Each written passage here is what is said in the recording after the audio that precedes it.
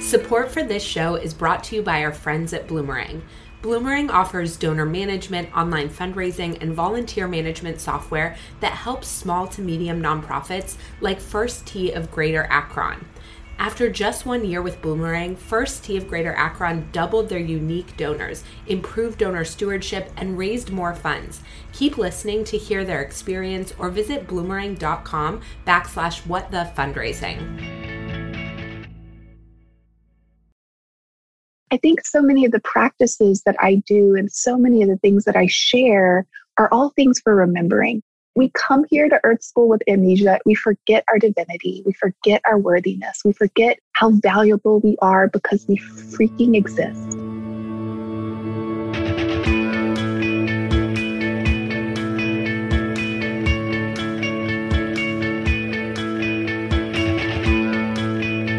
Welcome back to episode 60 of What the Fundraising. I'm your host, Mallory Erickson, and this podcast is for impact leaders and change makers who are looking to fundamentally change the way they lead and fundraise. This episode was made possible thanks to our friends over at Neon One. Today, to launch season 3, I'm interviewing Ruthie Lindsay. Ruthie is an author, coach, speaker, and extraordinary healer whose rare wisdom provides a beautiful mirroring of all that we are, including the difficult pieces so many of us are reluctant to expose.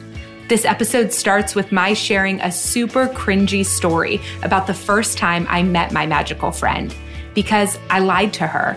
And then by the end of our hour together, I did the cringiest thing of all and told her that I lied to her. You'll get all the details of this interaction on the episode, and you'll hear why it was the beginning of one of the most liberating journeys and friendships of my life. How Ruthie responded and what she taught me in her response taught me so much about myself and about love. Ruthie has taken me to the next level of self-reflection and self-love, allowing me to bring my full self to the table every day, even with my cringiest imperfections. And I'm so excited to bring some of that learning and conversation to support your own journey. In this episode, Ruthie invites us to embrace our truest selves through self-discovery, healing, rituals, and practices. And my guess is that many of them you haven't heard about before. If you work in the service or nonprofit world, this episode is especially relevant. Here's a chance to pause and reflect on what it means to feel nourished and deeply worthy, which in turn will fuel your life goals and mission. I can't think of anything more important to be talking about as we launch into the second half of the year and start season 3. So let's go meet Ruthie.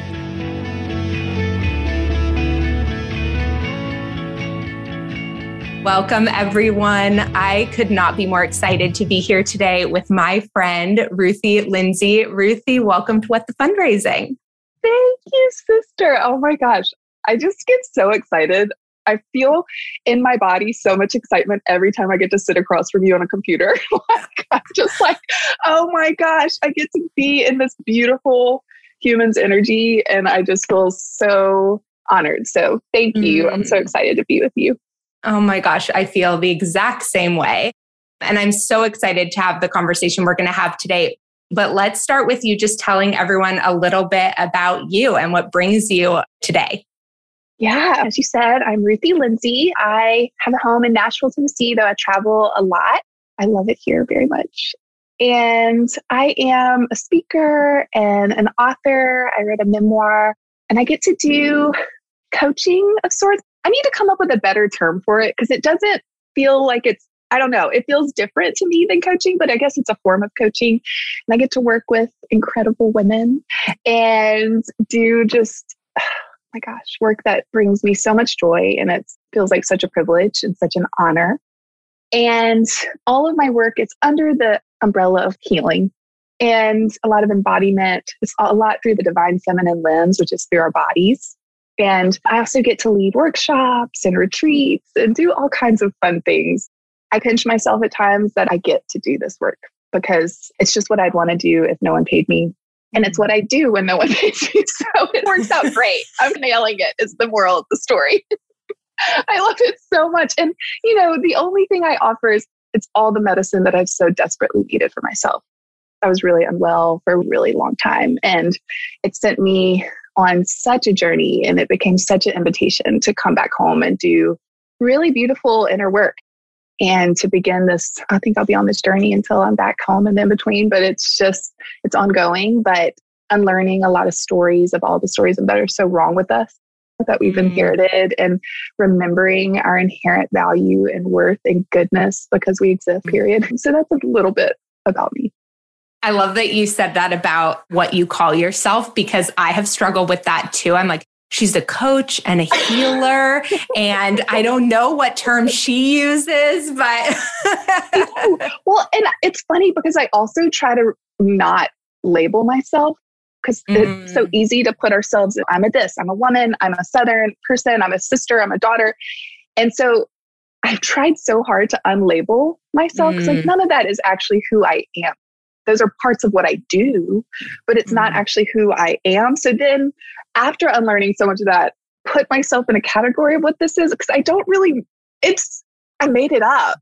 Not that I'm like unique in what I do, because hello, but yeah, funny, but it feels really aligned with an extension of just who I am and how I live and what I've needed for myself. And I call the work love reflection sessions, and we do these containers because I think ultimately everything I'm doing is just mirroring what's so true and what your soul already knows that we just need remembering of. Like, I'm no one's guru. There's no hierarchical thing here. I'm walking alongside women and mirroring all that I know is true for them, because it's everything I know is true for me. I don't really necessarily know how to put that in a category, and the business end of it it's just interesting, but it's worked. Yeah. And I'm so grateful, So I think we should start with my love reflection session story, because I was just telling this to someone the other day, and I was saying how you and I are more recent friends, but we've become really close really fast. And I jokingly said to them, I said, yeah, that's because I told her I lied to her within 60 minutes of meeting her. And they were like, wait, what? So I'll tell everyone my version of the story, and then you can say what it felt like for you, because I think it is just this moment. I certainly have never had it before, but basically you posted on Instagram that you were offering these sort of one-off love reflection sessions. Something inside of me was like, I want that.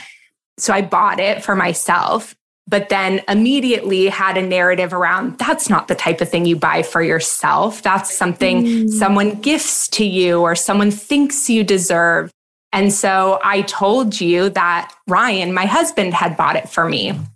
And we went through the session where I was mostly crying and feeling really seen. And you said so many things during that session that I think about all the time, about how all the parts of us get to sit at the table with us, the parts we think are worthy and the parts we're ashamed of. And you talked a lot, you shared a lot about yourself.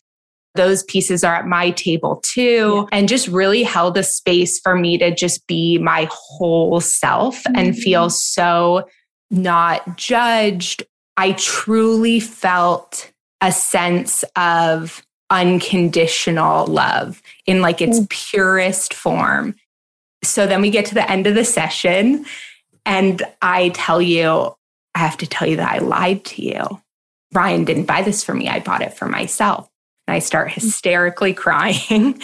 And I admitted that I felt like I didn't deserve to buy it for myself. I didn't deserve, it felt weird to say I bought it for myself, that there was something wrong about that. And I felt I needed to justify this hour of love with someone else thinking I deserved it. And you said in that moment, oh, sister, I love you even more. Absolutely. And I love that part of you. And the only reason I could say that is because I love that part of me. I have lied. I have stolen. I have cheated. I have used people. I have just kind of name it. I'm like, oh yeah, that sits at my table. That's in me. I'm not beyond any of this. And I understand the story. We all have so many stories, but I understand the story of unworthiness that sits at my table, or not thinking I'm deserving of time and love and tenderness and affection, that I have to do something to earn it. that's in me. And I think we're not unique in this. It's something we've just inherited. And it's something that our culture has taught us and that the patriarchy's taught us. It's a story we know by heart. Doesn't mean it's true, but I know it by heart. And no one on this planet has ever healed through shame, ever. We heal by learning to love these parts of us that are so human. Oh, that was just the most human thing that you did. It's the most human thing. And I had an experience not too long ago. My best friend, I'm sure I told you this story because it was so impactful for me. It was such a linchpin and something shifted for me when I experienced it. And my best friend was telling me a story about years ago about her new partner, and so incredible. And she'd been through so much. And it's a thing that I'd honestly pray for her. It's what I wanted for her more than anything. But yet she's telling me this story and I'm happy for her. And at the same time, I felt viscerally jealous. My body felt so much jealousy.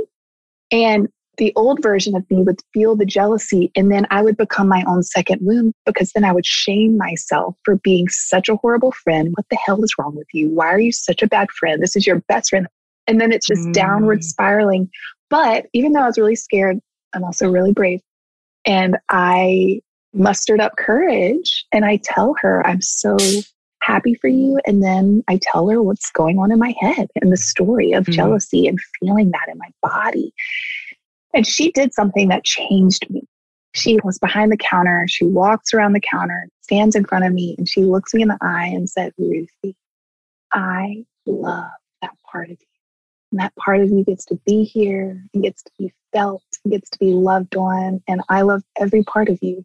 And we both start crying and we were just holding each other. And then it opened up dialogue for her to share with me some things that she had felt. And I got to love on those parts of her. It took jealousy from being in the driver's seat to love. Love was driving that. It transmuted where it's still in me. It still sits at my table. It just doesn't have to be the head of the table. It doesn't have to be the driver of the table, because these parts of us long to be felt. They long to be accepted. They long to be communed with. They long to be mourned. They long to be loved on. And we only heal through love. That's the only thing that brings actual transformation, is love and self-compassion and tenderness. And that is what Audrey mirrored for me and what is for me. And it was a massively shifting moment. Whereas now, because I'm learning to do this, this is my own practice that I do constantly. The only reason I can offer that to you is because I offer that to myself. I've lied a million times trying to belong. And I'm wanting acceptance. And I want people to think I'm wonderful. I learned a million ways to fold myself up, to fit in a little box, to be accepted and to get love. We are literally wired for belonging. So again, I'm not unique in that. But the work is unfurling and allowing every part of me to be here, which includes shadow and profound light, right? I am so joyous and generous and kind and loving and freaking hilarious and silly. And all of those parts of me get to be here. Every part of me. And when I do this work for myself, the overflow of that is every part of you gets to be here. A partner of mine gets to be here. Every part of my family, even the ones that I've judged and criticized and shamed. And when I do that and I project that on someone else, it's always this great indicator of parts of me that I've rejected and exiled and have not wanted to be with and not wanted to commune with. I had an experience last month that really was so beautiful. This precious girl who I'd hired, she was going through a transition with job, and I hired her to come help me organize my house, and hadn't seen her a year or two, and a few things I couldn't find after she left because we were organizing and things get thrown away. And she wrote me about a month ago and was so vulnerable and so honest and shared with me that she had stolen some things from me. And I was so moved. I was so moved by her honesty, by her willingness to share that. And I just got so emotional, and I left her a message. I love that part of you. There's a part of me that's believed that there's never going to be enough for me. I know that so viscerally, and I've learned to love on that part of me. And I love that precious part of you that just longs to remember that there's always more. There's always enough for us. And I'm so honored that you would share that with me, and that gets to be here. It gets to be loved on. It gets to be felt and mourn that. I can only offer that because I do that for me and meant it with the depths of my soul. And I was so touched by her bravery to share that with me. Holy hell, that was so brave. And it touched me so much. And I think that if we were able to do more of that for ourselves, the way that we would move through the world, it just changes. I really think this work is like life-changing, shifting work for the collective because it shifts things. It just does. It shifts things. Yeah, and you're right. We can't hold space for someone else in a way we don't hold it for ourselves. We can pretend to maybe, but we can't on a cellular level really fully accept it, fully embrace it, fully love them in that same way if we're not doing it for ourselves. And the jealousy, it's really interesting that you brought up that jealousy story because I just posted something last week on LinkedIn about jealousy, how I feel like jealousy is this really shameful emotion that we don't give a lot of space to. And I don't see it talked a lot about here. And I just want to name that I feel jealous here a lot of the time. I always feel like I'm not smart enough, witty enough, creative enough, liked enough, cool enough on this platform. And there were a lot of people who reflected feeling similarly. And a lot of the suggestions or that they were saying for them, what they do is redirect their energy to the work that's in front of them or to all the opportunities they have. And I really sat with that. And that's my conditioned tendency too, to work harder. And what I said to one of the women is I said, I'm like that too. But actually what I want to work on is how to not do more to be more. How to just let myself feel jealous, acknowledge that emotion, not shame myself for feeling that emotion, and then not make it about what I'm doing or not doing or what opportunities I have or don't have. I don't actually want to do anything. I want to just feel and process and be okay and allowed to feel that thing without it being about gaslighting my own feelings to just say, you do have all these opportunities, or saying, if you want to be like that, let that light a fire under you to start to do more of X, Y, and Z. And it's just so interesting because that's all our conditioning is not just that we're not supposed to feel that thing, but when we do, how to shift ourselves back into a disembodied overdrive state. Yeah. Yes, totally. And is there a place for feeling grateful for what you do? Of course, for what you have and all of that. But I think for me, and what makes me curious about for other people, because I've found that this has been the biggest shift for me, is first letting that part be here. Because usually these very conditioned parts of us come up. That's a conditioned feeling that something inherently is wrong, that I need to do more to be more accepted, to be more loved, to be more liked, to be more worthy, to be more deserved, blah, blah, blah, blah, blah, blah. And so I love Tara Brach because she has this practice called RAIN. And the first thing is you recognize that it's here. A is you allow it to be here. Hi, jealousy. You get to be here. Thank you for showing me you. This is so human. Not to shame. It's just so human. I is inquire. Like we get to inquire and get curious and feel, where does jealousy live in my body? Every feeling, every emotion lives in our bodies. But we're usually, we're so cute. We're just up here in the future, in the past. We're ruminating, future tripping. We're feeling regret, shame about something, and it's conjuring up stories. And so when we go in our body, we're here, we're feeling sensations. We're letting ourselves feel where we feel that thing in our body. And it's usually old. It's usually really old. And it's usually an old story. And then N is when we get to nurture it. We get to love on it. We get to reparent it. We get to bring radical compassion and kindness to that part of us. Because usually what happens, like I said earlier, we see this conditioned thought. The first thought is always the conditioned belief. But usually we shame it. And then it's this downward spiraling thing. Because of course, no one heals from shame. But instead, if you recognize it, it gets to be here. You feel it. You nurture it. You get to bring compassion and love to it. Then from that overflow, you get to feel the gratitude for all the things that you have. And I really believe jealousy is such a indicator of things that it's just an indicator of things we long for. Like we label these things as good or bad, and we're very dualistic about what if it just is? And what if it's just an indicator? What if it's just an invitation? What if it's just a feeling? The story we tell ourselves about the feeling is where we suffer. Just in that last part of what you said, I just realized how much around jealousy in particular, we do this whole thing about what it means we're not a good friend, like you were saying. If we feel jealous, we're not a good this, we're not a good that. Because I think about one of the places I experience a lot of jealousy is also with fertility stuff in my infertility challenges. And it's interesting. Of course, I'm jealous. Of course, I'm jealous. I want that experience to be different for me. I want what they have. It doesn't mean that I'm a bad friend. It doesn't mean that I don't love them. It actually means literally nothing about them.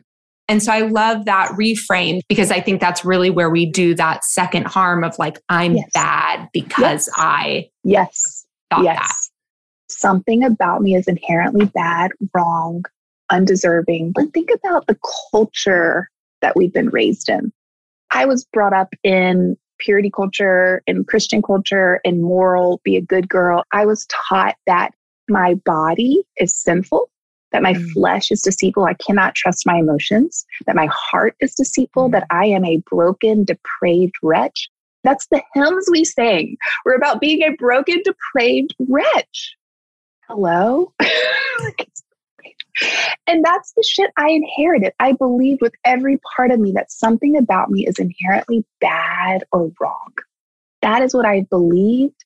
Now, is any of it true? No, but we believe these stories that we know by heart, that we inherited, that our mamas probably believe, that our daddies believe, that because they weren't taught anything different either. They were taught to commune with their feelings, to move them through their bodies. Like they swallowed that ish. So of course they couldn't teach that to us. And they found their worth in people outside of them. So they want us to behave in a certain way so their friends think we're wonderful. We have been breathing this air in our whole lives. It's in our cells, literally. It's what we have been just ingesting.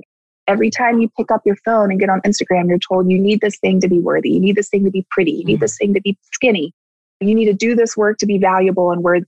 It's just story after story. And I think the first work is starting to recognize the stories. And then we get to be the second feeling because the stories, it's gonna come up. I've been doing this work for a very long time and this shit still comes up. It's in me. Am I a horrible human? No, I'm just really human. And the perfectionist part, perfectionism likes to crawl in my lap and sit right here. We know each other really well because there's also a part of me that knows that I am a divine human, as is everyone else. We're divinity and we're human. So we get to be both.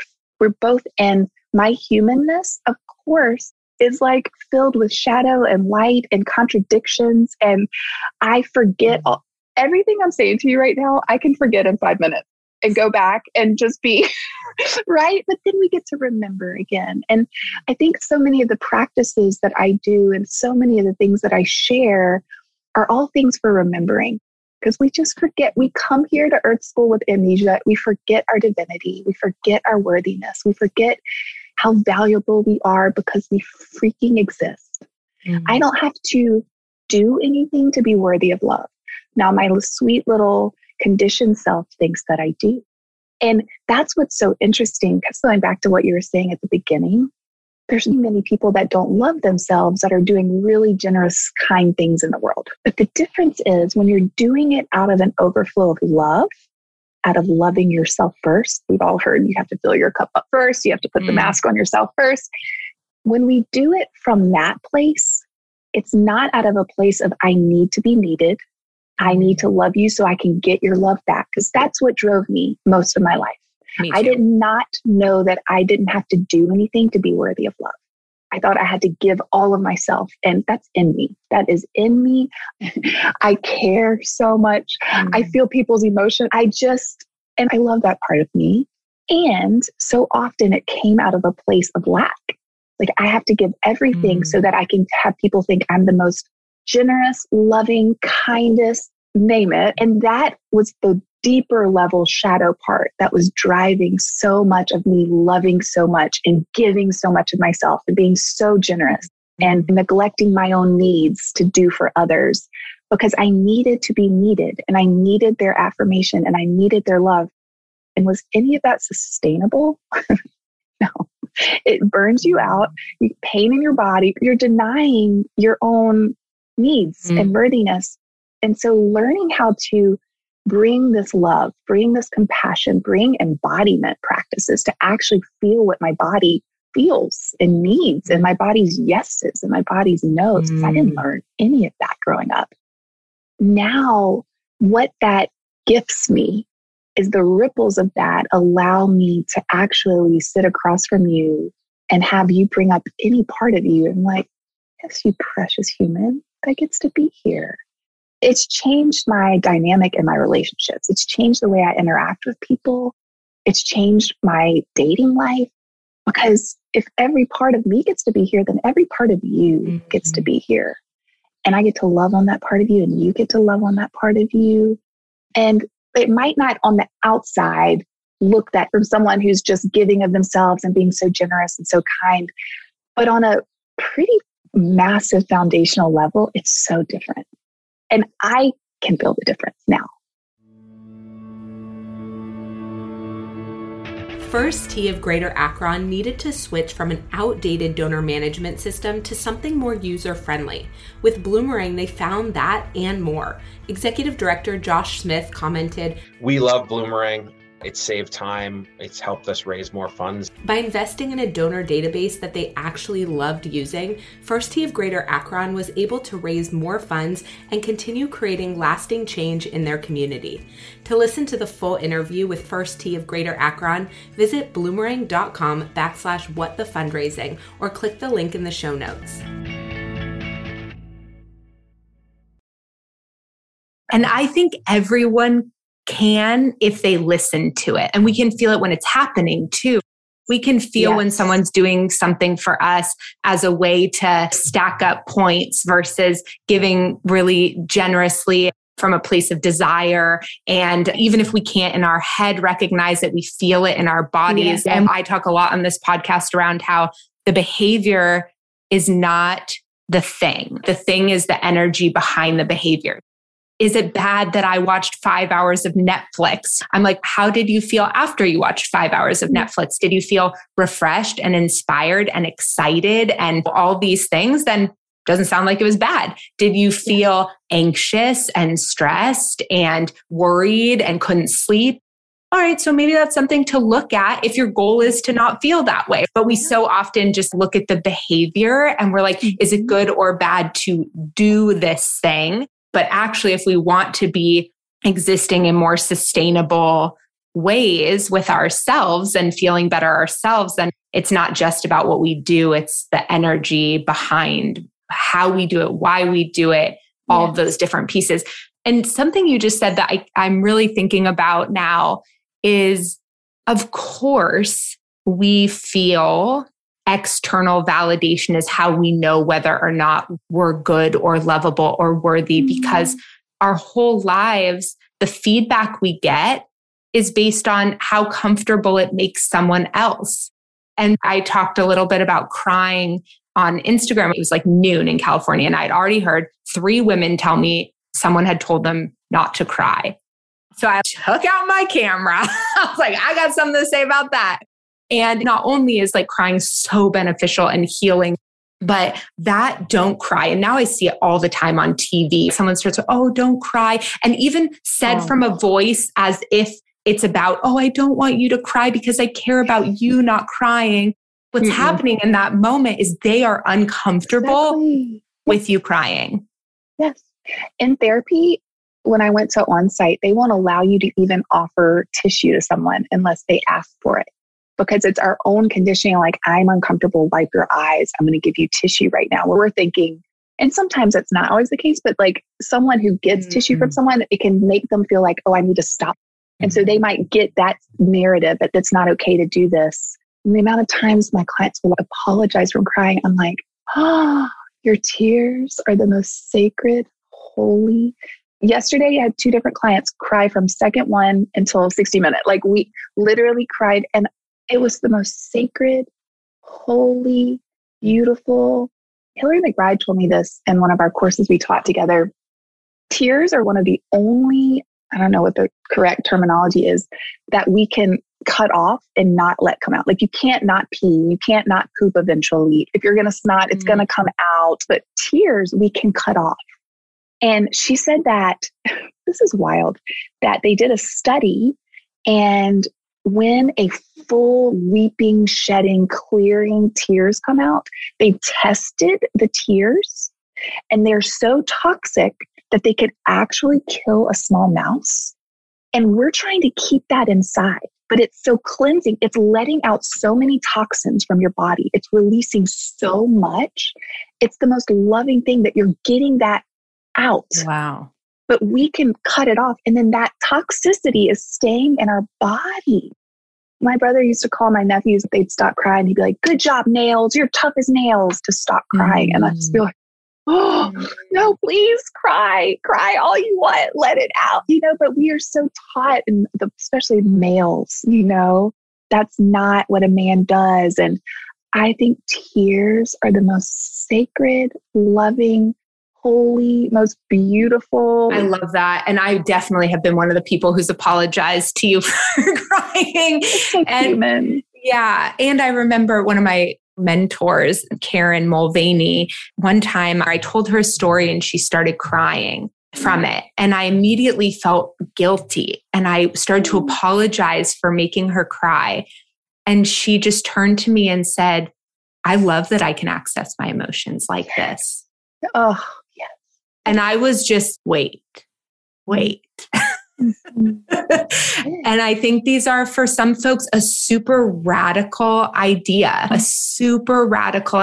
because they have 10, 20, 30, 40, 80, 90 years. I talked to my 96-year-old grandmother who says everything she's thinking at the moment, and to not everyone's pleasure, sometimes, a lot of the time.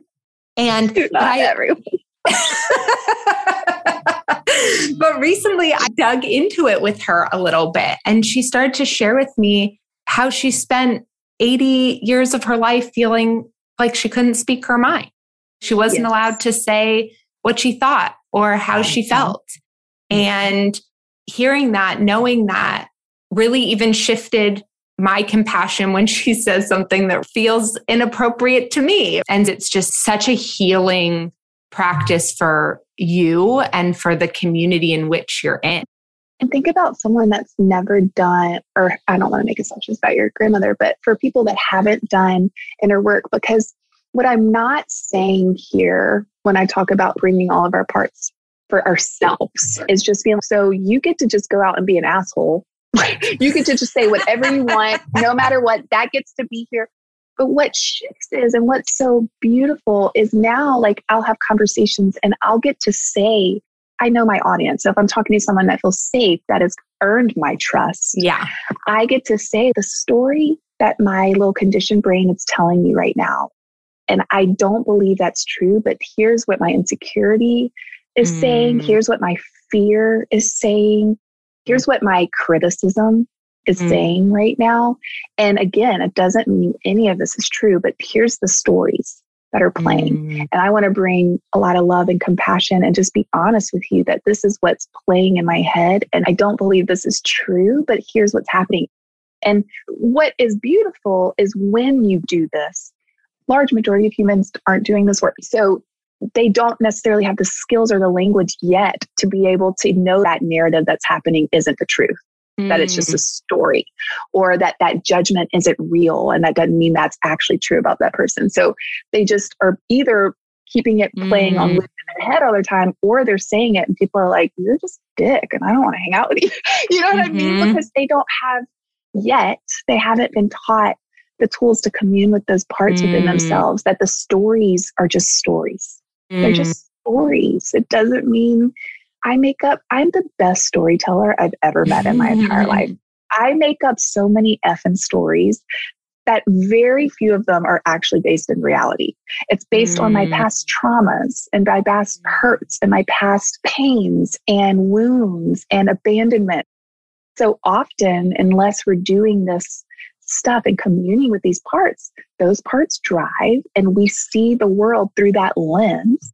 I love the quote, "No one sees the world as it truly is. We see it as we are." I'm not seeing this person as they are. I'm seeing them as I am. And if I am criticizing and judging and hating myself, then it's going to be really easy for me to criticize, judge, and hate on them.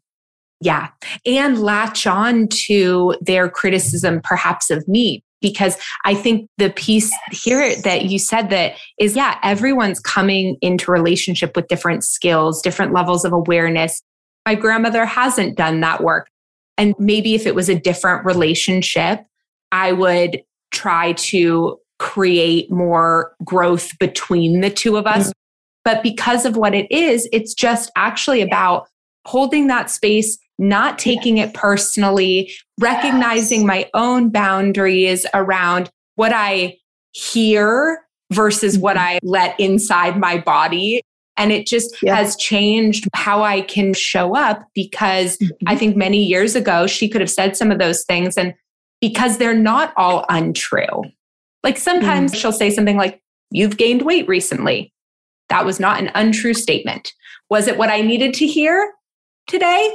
No, but I don't have to spin out over it in the same way, because I think that's such a hard line. Obviously, you don't want to go around being an asshole in the world, but you might say things that are going to make people uncomfortable when you take care of yourself. Of course you will. That's a guarantee. Guaranteed. Yeah. Yes. And so it's okay. Like, it's not your job to make everyone comfortable all the time. So really, for me, it's also been recognizing that, because I think for a long time, I felt setting boundaries was unkind because it made people feel uncomfortable. And so pulling that apart, it's nuanced. Yes, it is. It's so, everything's nuanced. Yes. I think we have these like black and white things, but you're so right. And when I'm saying loving and accepting other people's parts, I'm not saying not to have boundaries. Just because I learned to love and accept certain family members, that they get to have their belief systems that are very opposite of mine, and I get to just show up as love, I also have really strong boundaries. And there's people that I can love them from afar, and they get to be who they are and love who they are at this point in time, and their journey is perfect. And there's nothing for me to fix about them. And they're not in my life. They're not in my life. I get to send them love from afar, but it didn't feel loving for me to be in relationship with them. And so I am such a firm believer in boundaries. And do I always do it? No, but it's gotten so much better, and it's so different than it used to be. And I would stay in relationships that didn't necessarily feel that good because, one, I probably got something out of it and I got to use them on some level. Something kept me around. And I didn't want to hurt anyone's feelings. And the insecure part of me was worried that what they think or hurt someone's feelings. And now I'm like, it's actually so loving to have boundaries. Even if the person that the boundaries are put up with hates it and thinks it's the worst thing ever, it's actually still really loving. It's really loving. It's actually loving for them too, which it doesn't feel like in the moment. It just probably feels really terrible and they probably hate it. But like, anytime we honor our own agency and our own bodies and our own needs and our own desires, it's the most loving thing we can do for ourselves, but it's also the most loving mirroring of what is for them too. They get to do that. Everyone has this within them, agency. Think about when I was a child, if go hug Mr. Blah, blah, blah, and I want to. I couldn't say no. That would be rude and whatever. I just learned to say, yes, ma'am, yes, sir. There wasn't room for no. There's very tiny margin for no's in my home. So I learned to not listen to my body's no, my body's agency. So I learned to do whatever I needed to do to get the love and belonging and affirmation, to be pleasing, to be desirable, to get that affirmation. We're wired for it. We're wired for belonging. And so this starts so young. And so often we also aren't taught how to calm our own nervous systems because our parents don't know how to calm their nervous system. So when we're feeling big feelings and big emotions, as of course every child does. We're either handed food, or we're whipped, or we're punished, or we're told we're being bad, all these things. So we learn how to swallow them and not feel them, that they're bad, that something about that is bad. So I can't feel that. But of course, it doesn't go away. In internal family systems, they call it, it's exiled into the basement, and it comes out sideways, and usually ends up driving. It does end up driving eventually. Like, it doesn't go away. And the most loving thing we can do is learning how to be with these parts that we've swallowed, that live within us, that long to be felt and communed with. And a lot of that also is like, it's agency. It really is. And I'm not saying it's easy. This is daily practice for me. I saw it recently where I'm like going on dates with people, and if I'm not interested, there's this part of me that just wants to moonwalk the F out and not say that I'm not interested, and just like all of a sudden not be here anymore, because I don't want to hurt anyone's feelings and I never want anyone to feel bad. Wow, that conditioned part of me is so strong. It's so strong. I don't want anyone to be disappointed in me. I don't want to have, it's just, it's in me. It's so in me. So to be in integrity, and to speak honestly, and to speak truthfully, and no joke. It's no joke. One of the things I love about you so much is the way you allow your own work into your practice with other people. I think there's so much in this industry sometimes this is what it looks like to have it all figured out. And it's, oh man, all of this stuff is not linear. It's, here are the practices, here are the rituals, here's the ways in which, even with boundary setting, I'm always like, I felt for a while like it was this skill that I needed to learn, and then I had it. And every day it's, oops, wrong boundary, too tight of a boundary, too loose of a boundary. And it's like playing with it and just realizing it's this like constant dance with all these things. I know I was like, this is going to be one of those podcast interviews that I really need 10 hours for. But I love us. Before we wrap up, something I feel is also really special about you is how you tie conversations like this to rituals. And that has been in a way in which you've had such a profound impact on me, is giving me tiny rituals that have completely shifted, done that sort of 1 degree shift at a time, but have rerouted me in so many ways. And so I'm wondering if you'd share maybe 3 of your favorite rituals that relate to like self-love and healing, boundaries, the themes I feel have really come up. Yeah. Oh, thank you for saying that. I received that so much because it's what I so desperately needed for myself. Again, the only thing I ever offer and share are all the things that I'm constantly doing for myself. And I do love, I'm not a counselor, which is ironic because, not ironic, that's not the right word, but it's interesting because I work like probably half my clients are counselors, which is so fascinating. But I think there's something special because I don't have the rules that a counselor has to go by, that I do get to share so much about myself. Like, here's my struggles, here's the things. And it creates a container that's really conducive to rawness of here's this. So then it opens up a place for the other to be like, oh my gosh, yeah, that's been a struggle. You know what I mean? And so there's something really, I don't know, it just works for me. And I also don't know how to not share myself. I don't know how to do anything else anyway. But I thank you for that. So yeah, so much of my work, I left my body really young. I probably left pre-verbally because of trauma and some things. And everything I share has a component to bring it back into the body. And I will never forget hearing the shaman say this quote, knowledge is just a rumor until it's moved into the muscle. And when I heard that, I was like, my whole life feels like it's been a rumor because I've not actually been in my body. I've usually been in the future or the past or in my head and not present in my body. And that is like our gateway to healing. That's where all our trauma lives. That's where all our pain lives. That is where all of our past, our parents' trauma lives. And so if we're not doing practices to move this head knowledge into the muscle, then it's not going to be integrated, and it's not actually, it's just a rumor. And like you said, everything that I share has these different practices. So a few of the things that I offer that I do for myself is like, one, I ask everyone to dance. And again, another shamanic thing, I heard a shaman say that when people come to him and are suffering, the first thing he asks is, when was the last time you danced?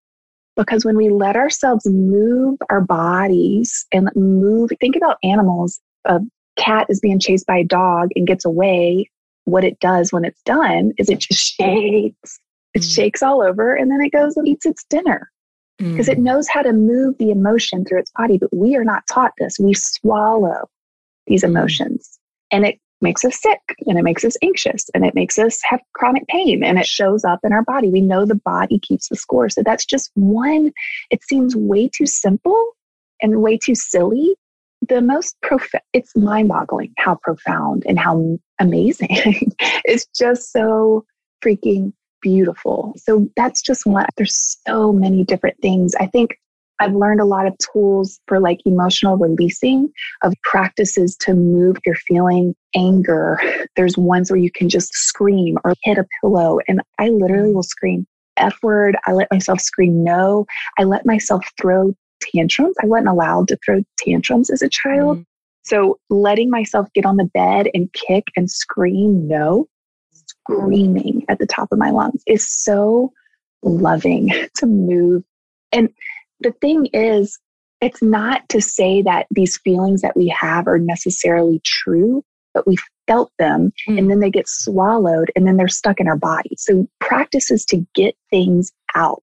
Like I have my friend Nicole Sachs teaches this practice called journal speak, where you let yourself for 20 minutes free write anything that comes up. Like I have screamed at people. I have yelled. I have called them names. I was like, remember, a good girl that's not allowed to say, I just learned to smile, think all these things. Of course I did, but swallow it. Like good girls just forgive and move on. People had done some really painful things, which as have I to so many, but letting myself scream at them. I've screamed at my dead dad who's passed away. And I've said to him the things that I wasn't allowed to say when he was earthside. And it doesn't mean all the things are true, but I felt them and I swallowed them. So giving myself space to scream and yell and type, just free type. And then the second those 20 minutes are up, you select all and you delete it. Because it doesn't mean it's true. And also when we're journaling, we're like, someone could read this and I don't want them to, so we don't say it all. And so you get it out. You let your body almost be like animalistic. I just get like feral. And then after, I get to do this like beautiful love meditation. And I cover myself in so much love first. And then I cover whoever I lost my mind on in so much love. And then I let them go back to God and I feel lighter. And I'll give you one other is, I know we've done this one, asking yourself a question with your right hand and then allowing yourself to answer with your left or your non-dominant. So writing the question with your dominant, answering with your non-dominant, and letting yourself, because it's really wild what will come out, or it's like this inner child, the longing, it's the deeper, truer story that comes out with your non-dominant. There's so many, I could name 9,000 different things, but I have learned so many practices and they all come back to being with the body, to moving emotion, to moving the knowledge from a rumor into the muscle. And that's more of the divine feminine path. It's more of the receptive. It's the more embodied. It's not forced. There's no forcing. Nothing in my work will ever be forceful, ever, because people's journey is perfect. My goal is to create a really beautiful, brave container. But the image I always get is there's like padded walls to push up against edges, but it's a soft, I love what you said before, because it is so true. It's these 1 degree shifts. Because that's what's like actually accessible and integratable and feels like you can be scared, but also really brave. I just love you so much. I just love you so much. I'm so grateful for you. Oh, I can't believe I get to be your friend. That's how I feel. Okay. Tell everyone how they can find you, how they can work with you. And I also invite folks, if they want to highlight a nonprofit that they love, for folks to check out, they get to do that too. Yes. Oh, I love that so much. The one that I work with the most is Thistle Farms. Do you know Thistle Farms? No. It's here out of Nashville, actually. My friend Becca Stevens started it probably 30 years ago. They sell their products in Whole Foods all over the country, but she started it. It's for women who have been in the sex industry, and she creates places for them to live, therapy, work. She is an Episcopal preacher. I don't know what they call it. Just the most wholehearted woman that I'm so in love with this human and her mission and her heart. And I've had the privy of knowing so many of the leaders of this company, and they've done it in such an incredible way that so many of the leaders had come through the school and through the training and through the program. And the most incredible, they also have a cafeteria, this beautiful little restaurant, and these incredible women, like they're given therapy forever. If they go through it and graduate, like they have access to help the rest of time, and they get to work, they get to provide for their families, they get their children back. It's done. I use literally right here is my chapstick from Thistle Farms. And it says love heals. Yes, it does. That's it. Hello, ma'am. Love heals.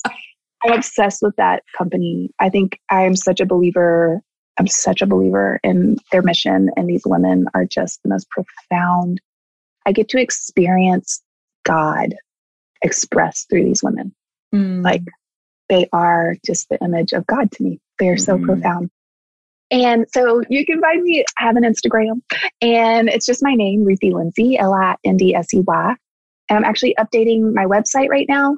But on my website, also, you can sign up for my newsletter, and you can find out and get like discounts on things. So you'll be the first to know about like workshops I'm doing.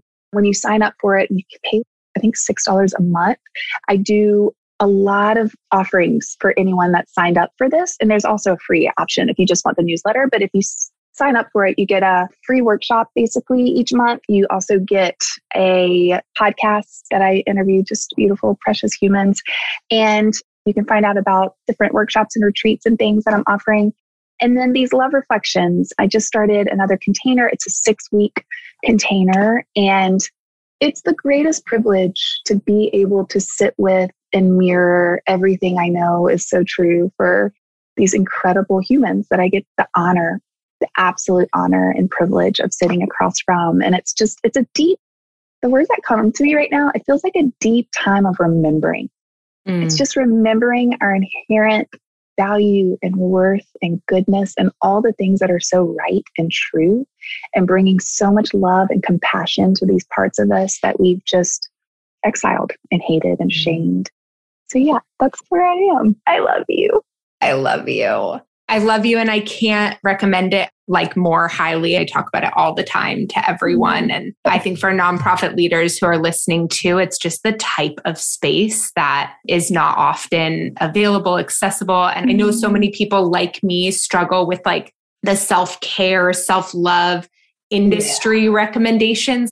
I always felt like a massage isn't what I need, or I kept really striking out. And I love a good bubble bath, but I don't feel more self-love after it. And I feel working with you is the first time I was, this is how I learned how to do this for myself. And so I'm just so grateful for you and the work that you do, whatever it's called. Maybe you just get to be a unicorn. Love reflector unicorn. Yes. Here we are. All I know is you are so deserving of that love. You are so worthy and so deserving of that. And I feel so proud that I've had the honor of like witnessing you and watching you and getting to experience you. I'm in awe of who you are. And I just love you so much. And I feel like I just hit the jackpot that I've gotten to work with you. Like, I just feel like the luckiest because you are such a gift, Mallory. And the work that you do is so profound and so beautiful. And all of us lucky enough to learn from you we're blessed. So thank you. Thank you. Yeah.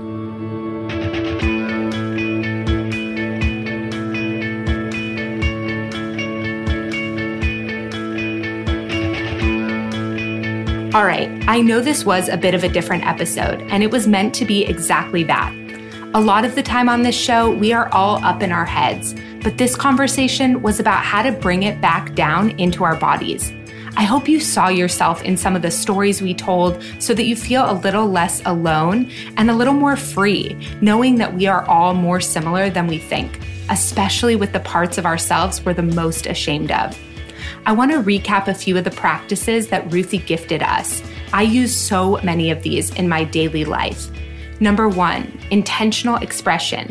Dance, move, scream, cry. Let that energy move through you. Process what's happening around you and the experience that you're having in your body. Number 2, journal free thoughts on your computer. Set a timer for 2 to 20 minutes, and when the buzzer goes off, delete it. Number 3, have your dominant hand write out a question and your non-dominant hand write the answer. This creates an opening for your true self to emerge and tell your own story. And number 4, the RAIN framework that author and psychologist Tara Brach recommends for processing jealousy and other challenging emotions. The steps go like this. Recognize that the feeling is here. Then allow and even welcome the emotion. Inquire as to where this emotion lives in your body, and then nurture that part that has been shamed. Okay, there are so many more amazing insights and takeaways from this episode, so head on over to MalloryErickson.com/podcast to grab them now. You'll also find more information there about Ruthie and her love reflection sessions, workshops, and retreats, all of which you should definitely go check out right now. Thank you for spending this time with us today. If you enjoyed this episode, we would love it if you would give it a rating and review and share it with a friend. I am so grateful for all of my listeners and the good, hard work you're doing to make our world a better place. And if you miss me between episodes, stop by and say hello on Instagram under @whatthefundraising_. Have a great day, and I'll see you next week.